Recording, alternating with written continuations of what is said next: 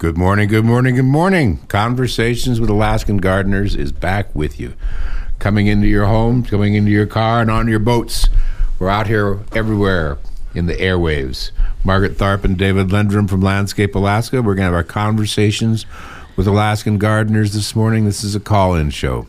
586-1800 gets you on the air with us, and we can talk about raspberries, we can talk about rhododendrons, we can talk about the lilacs that are in bloom everywhere around town and how many different colors and different kinds you see. Oh, and you have to stop and smell them. They smell so good. Absolutely. We were doing a big project in the last few days, and there are lilacs abundant on the site. And man, what an aroma. You know how they talk about sink into it. Stop and smell the roses. Well, stop and smell anything you possibly can that has a nice scent, and lilacs certainly fit that category. And there's very little that is as evocative of childhood, of old times, of going to see your grandparents. You know, that whole sense of remembering things, of having them brought back by an instant's exposure to something else. Scent is really that. You know, it gets right to all those hidden and long ago memories. Brings you right back there. So it seems like the old-fashioned double French lilacs, right? That's what we most people have. Not the dwarf ones. I'm not talking about the Korean ones, and I'm not talking about all the other specialty types. I'm talking about the ones that we grew up with. That's right. Our double French. Some are doubles, some are singles, but they are French hybrids, mostly bred by the Lemoyne family in France in the 1840s to the 1870s. Right. Yes. And all those dark blue, purple, the big kind that are all over the downtown. Yes, and the pink ones come from Canada. That's a different style. Which aren't as fragrant, but grow really big. Different kind entirely. Yeah, become trees. Yes. So the thing about that is it seems like it's getting harder and harder to get those old-fashioned lilacs, or do you think it's only because of the pandemic that things are harder to get? Because, people want to buy them, and even when you're down south, you just don't see them in other nurseries. It takes longer to grow them. Yes. That's where it comes down to. You can buy them, but you can buy them little. You know, it's hard to get. Remember when we dealt with those people in Yakima and we were buying 8-foot lilacs? Yes. We brought hundreds of those into town here, and they're everywhere. You can't drive down a street in Juneau and not see those trees blooming now. Right. Well, and realize that horticulture is just like Paris fashion or London fashion or New York fashion. Everything kind of goes in a cycle. And what was popular in the 1840s to the 1870s came alive again, being really popular in the 60s, 1930s, and then in the 60s. And then there's been a lull because there's been all this hybridization for smaller spaces, and you're not doing farmhouses and manor homes and formal gardens. And so now they've miniaturized a lot of plants that people like the Miss Kim lilac, which is a lovely lilac also and very beautiful, but something that can be used as hedges and something that's only gets to be 6 feet tall and 6 feet wide. It doesn't get to be 12 feet tall and 12 feet wide. That's absolutely true. It has to do with diminished space. It has to do with speed of production. And it also has to do with as you say, promotion. Style and fashion. So you remember, 30 years ago we gave my sister Molly all those beautiful French lilacs to plant around her then new home in Portland, and they grew to be beautiful. Big. Yeah, and she was always known as the lilac lady because in the late spring she would pick big bouquets and take them around to her friends. And now she's moved to the coast, and she was asking me last night, where can I go to get some more of those nice big lilacs? And I said, I'll have David research it for you, but they're not easily accessible on the market all the time. As a matter of fact, I was just last night looking at the list from a lilac grower and thinking, okay, it's time for me to get these because we want them. We want them, and they are available now, and I'm only going to be able to get them in the 2 to 3 feet high size. But if people do want those, we'll have access to them. But you also could advertise in Oregon and Washington for larger lilacs and see if you couldn't find people who had some that they'd want to sell. Let's make it complicated. Oh, God, let's make life harder. That's right. We're into it. Let's go for it, Dave. Okay. Well, we did just move some great big lilacs, salvaged them from a project and moved them and provided them. And Kathy Hall, I'm talking about you. You have the most beautiful lilac in town. So as you look at lilacs, I was contacted earlier this year by several people talking about pruning their lilacs. And the lilac has all those sprouts coming up around the base. And I always hear, isn't it safer or healthier or better to prune those off? And all I can say to them, it's all a matter of taste. You know, it's not, there's no horticultural reason why you would want to cut all those sprouts off except the way you want the plant to look. Because if you want the plant to become a great big mass, then you let those things grow and they'll all become blooming branches too. Because part of what happens is as a tree like a lilac gets old, it's going to lose branches.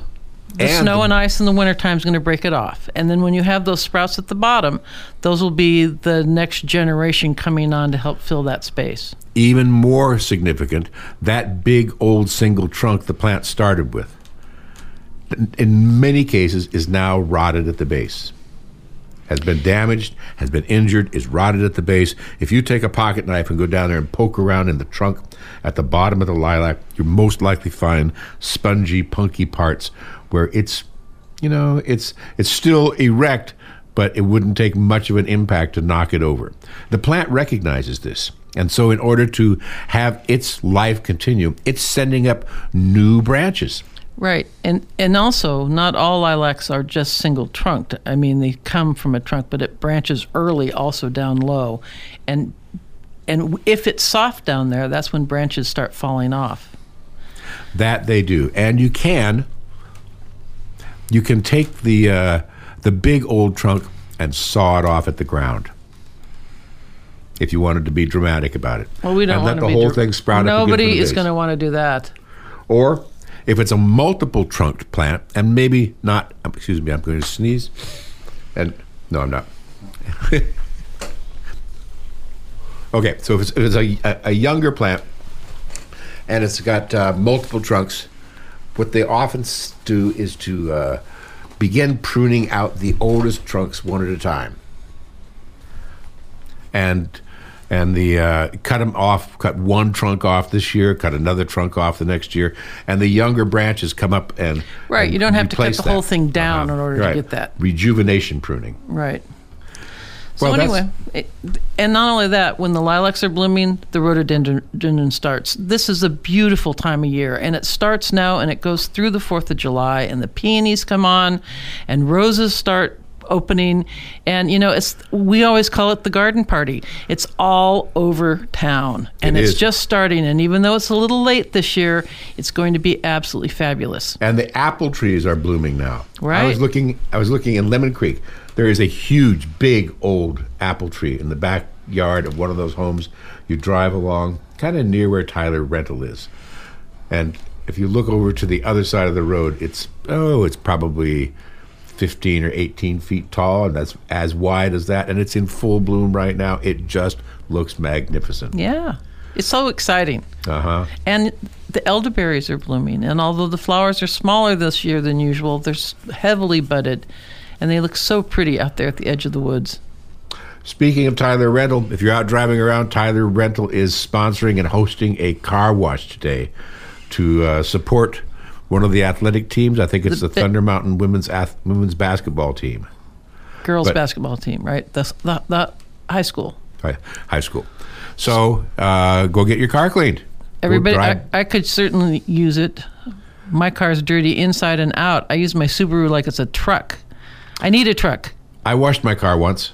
You have never. I washed my car once. You did not. That's about the second week we bought it. You bought me a new truck. Second week we bought it, I washed it. Yeah, well, it was about ready to be retired. That was 20 years ago. It's ready to be retired. Okay, so if you're on our email mailing list, you will have received an email today talking about the nematodes to protect the rhododendrons. The rhododendrons are subject to a invasive pest that eats holes in the leaves around the edges. And that's the big black beetle that does that during the nighttime. But that's the adult form. The real damage is being done underground because the babies, the larvae of that beetle, are eating away at the roots. So we use a parasitic nematode that's native to Alaska, native all the way around the northern part of the northern hemisphere, but we put them on in much greater concentration. And they seek out those larvae and eat them. And they've just arrived. It's time to do it right now. Next month is prime application time, and they just arrived. So if you are interested in doing something like this, come and see us. We have them available right now. So you mix them in a mayonnaise jar or some kind of jar with a lid and shake it up in water and dilute it that way. And then you just pour it on the drip line around your rhododendrons. That's how the application is. That's it, exactly. Do it for 2 or 3 years. And you want to build this population up around your rhododendrons so that if any of the beetles do come and try and get established, they'll get them. And also, if you haven't really seen any of the dwarf blooming rhododendrons, it's something that, I mean, I know that we all have the big cast iron rhododendrons that had a hard time this winter, and they're beautiful. I'm certainly not saying that. But the dwarf rhododendrons that we carry are really tough. And you might want to add them to your garden edge because they don't grow as large as the cast iron hybrids. And they certainly seem to take the weather a little bit better. Not only that, they're shorter plants, but they have flowers that are the same size. They're bred to have great big flowers on them. And the Yaku Prince and Yaku Princess and the Capistrano and the ones that are blooming right now are just spectacular. And many of them come out one color and change to another color once they're open. Right, and we have that Edith Bosley that's a dark purple. Yeah, that's going to be really beautiful. And I just love the rhododendron blooming time. That dark purple planted with a deep red is a knockout in the garden edge. There is something about those color combinations. And as long as we're talking... if you're going to have purple, you have to have something that makes it pop. Otherwise, it recedes into the shadiness of the garden and our weather. And you know what else? As long as we're mentioning the dwarf plants, there are other kinds of dwarf things. And one of the advantages of dwarf plants is that it changes the ratio of the size of the flower to the size of the plant. So if you have something that's been bred to continue having big flowers on a smaller plant, you're going to have a lot more color in your landscape, a lot more color in your garden. So there's the dwarf Asiatic lilies that are about to start opening. Yeah. Yeah, and they're yellow and orange and red and white and pink. And they're really pretty, planted with astilbe and monarda and with salvia as a flower border and some phlox, some midsummer phlox. Those things bloom all summer long, and they take care of themselves, and they're really, really nice to have. And I love the achillea also, especially the bright yellow. And most Juno gardens focus on springtime stuff. Right. And I go for midsummer because I don't have any time in the spring. Well, there is that. And also, you've already got that. You know, that part's covered in most people's gardens. Then you have the opportunity to add a whole nother wave, and then another wave after that of flower that comes later and later in the season. So the Master Gardener's Garden Tour is coming up in July. July 10, I think, is where they have figured for it. That's always a fun event. And if that's in your scheme of activities, you can go on their website and buy a ticket. Tickets are $20, and they use that money to fund the scholarships they offer. Okay, this is a call-in show. I know you guys have questions out there. Give us a call, 586-1800. We have been thatching lawns. Ugh. This probably has been... We. The royal we. Yeah, no kidding. We meaning you and your crew. Yeah. While I drive around in my truck. And say, too bad, I have someplace to be. Phone call. Yeah. Oh, I got to go do something else while you do that work. We have been filling our... Susie, hello. Hello, Conversations.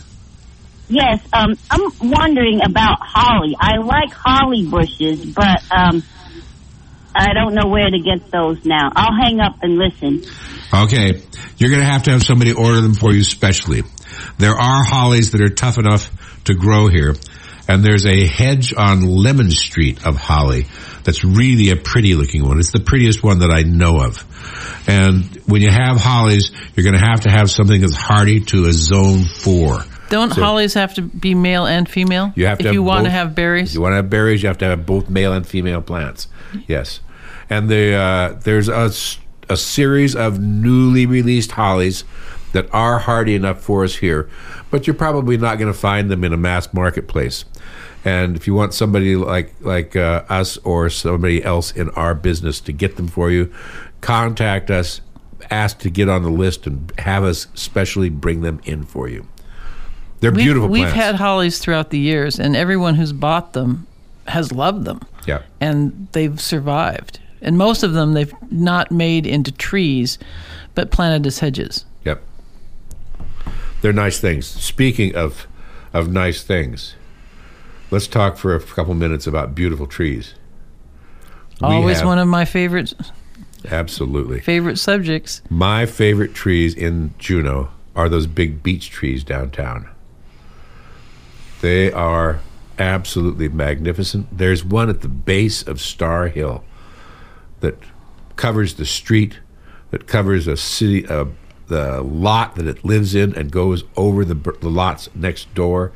It's just a beautiful tree, and I had the opportunity 10 years ago or so, maybe even longer, to climb up into it. It had to be longer. Anyway. It's while those French arborists were living with us. Remember that? Okay. Yeah. Okay. Boy, what a lovely tree. The bark is gray like elephant hide and smooth, and it kind of ripples like mussels under it. It's just a lovely, lovely tree. And they're both copper beeches with purple leaves that turn red in the fall. Right. No, they're majestic. Mm-hmm. We have several available this year, red leaf beech trees. And if somebody's interested in a tree which will grow to be a truly magnificent specimen of a tree in your yard, we've only got a few of them, but they are absolutely stunning. And in our own yard, we have one that was selected because it never spreads out and makes a big wide tree. It only grows straight up. Columnar. It's a columnar form, and it's probably 30 feet tall now. It's really something.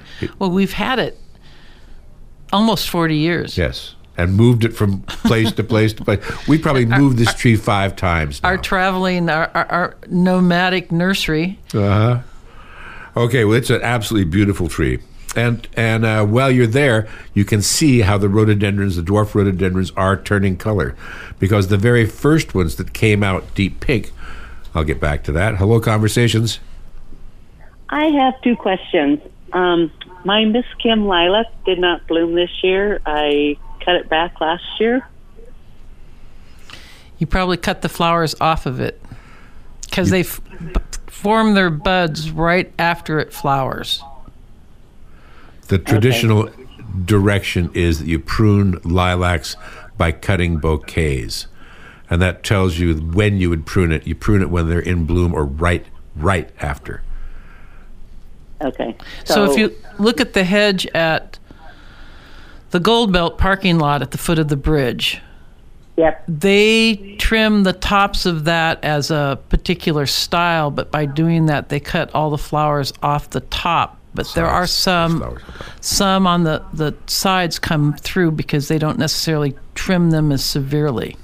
But they'll bloom again next year. So I would say feed it up and look forward to next spring. And they're really, tough. It's not time for them yet. They're only just making flower buds now.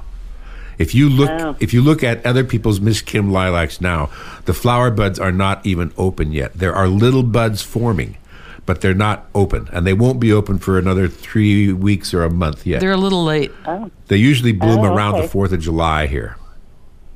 Oh, okay. The second question I have is I took some cuttings off of a hawthorn tree. Is there any chance I can root that? Yes. It's not you don't just stick it in the ground and it takes off. You know, right. you'll want to put it into a mixture of sand and peat. You'll want to dip it into a rooting hormone. You want to cut it below a bud. You want to have the cuttings be maybe 3 or 4 inches long. We should have a longer conversation about this than on the air. And there are plenty of online and books in the library resources. There's a really good, very, very simple, with lots of pictures, drawing pictures, called Pirating Plants, which is in our city library system. I've used it several times. All right. Cool. Thank you very much. More later.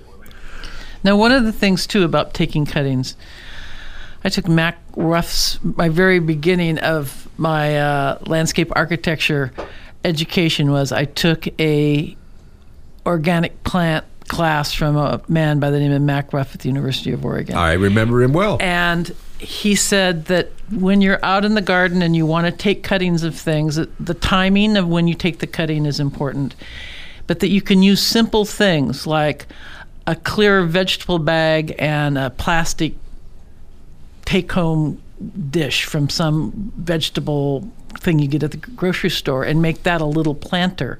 And you do the rooting hormone and you make the soil just right so it holds moisture but doesn't get too wet and heavy. And then put it in like a clear vegetable bag so that the humidity stays inside and makes like a little greenhouse. And it really encourages roots to grow, but you don't put it in the sun. It has to be in bright, indirect light, like if you have it in your house on your kitchen counter or something like that. And I've had a lot of success just doing little things like that. I know. Our house is always filled with little things you're rooting. Every windowsill has little things you're rooting all the time.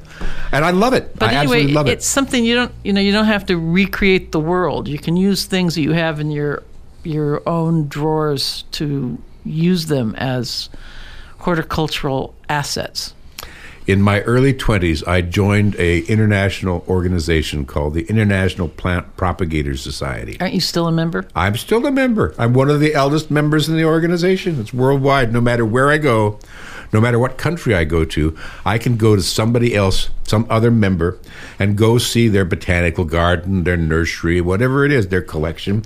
Because, a part of the deal is I know I'll be welcome. They know I'll be interested. It's so much one of fun. the greatest pleasures of my life is doing that. Okay, so we're coming along in our time frame here. We've got a few minutes left. We are going to have summer hours. Beth has come back to us, and so we are able to be open from Wednesday through Sunday. I know we've only been open weekends in the springtime while school was on, but now school's out, and our staff is back in place, and so we are able to have customers at Landscape Alaska, Juneau's boutique nursery on the Back Loop Road. And basically the hours are 10 to 4, right? 10 to 4, except for Sunday, noon to 4. So, and if you need to come later, give us a call. We can make arrangements to meet you. Or make an appointment for some other day. We can always make arrangements. You can always reach out to us and we'll accommodate you if we can. But anyway, so there we are, so you can come other days than just the weekends. But please do come out this weekend and visit us. We've got the nematodes available. We've got the rhododendrons coming into bloom. And we have some beautiful, absolutely beautiful perennial plants just popping up out of the ground, including bleeding hearts. People have been looking for bleeding hearts. We bought a shipment of great big bleeding heart roots and potted them up, and they're just beginning to grow above the soil surface, and they look great. And Jenna, if you happen to be awake, which I doubt, I have your hydrangea tree up at the nursery for you to pick up. Oh, yeah. And the hydrangea trees are booming along. If this is something that you don't know about, you got to come look at these. These are a tree that starts blooming in July and still has flowers on it when the snow falls.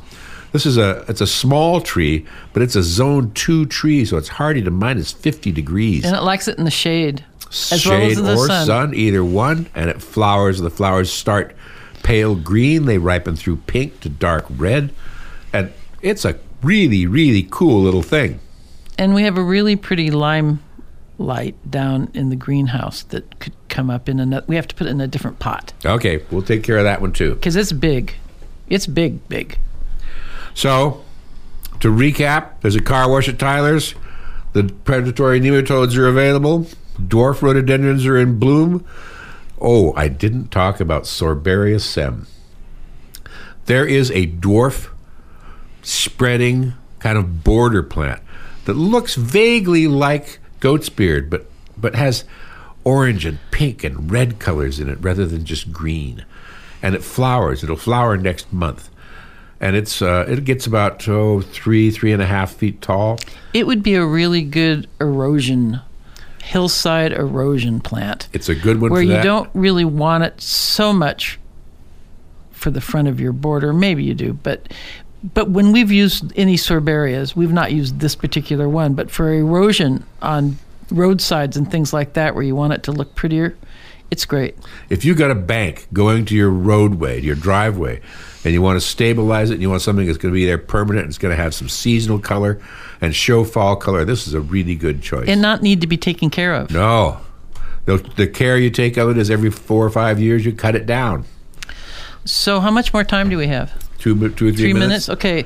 Because when we have done that kind of planting, we usually lay ladders down on steep banks and take the plants and dig holes in the gravel, plant them, and walk away, and they just thrive. They and, do. And we use those that's so unusual. Yeah, and we use time-release fertilizer tea bags made by the Canadians for this kind of use, for mineral-poor soils in wet, cold climates. And these little tea bag fertilizer things have really transformed our success rate for doing this kind of stuff, because you don't have to go back on the hillside. You only do it once a year. But also, these plants take care of themselves. I think that they, like alders, fix nitrogen. I can't say that scientifically that that's for sure, but long before the tea bags, they thrive. The tea bags are great for everything. And if you want lilacs, get your information to me, because I'm going to be ordering them this week. And Cindy Smith, if you're listening to me, you're on the list too. Okay, we're going to sign out this week. We'll be back next week, and Margaret's going on to her projects with her team. I'm going to be at the nursery this afternoon, and Beth is there now. So until next week, this has been Conversations with Alaskan Gardeners, and we're wishing you all happy gardening.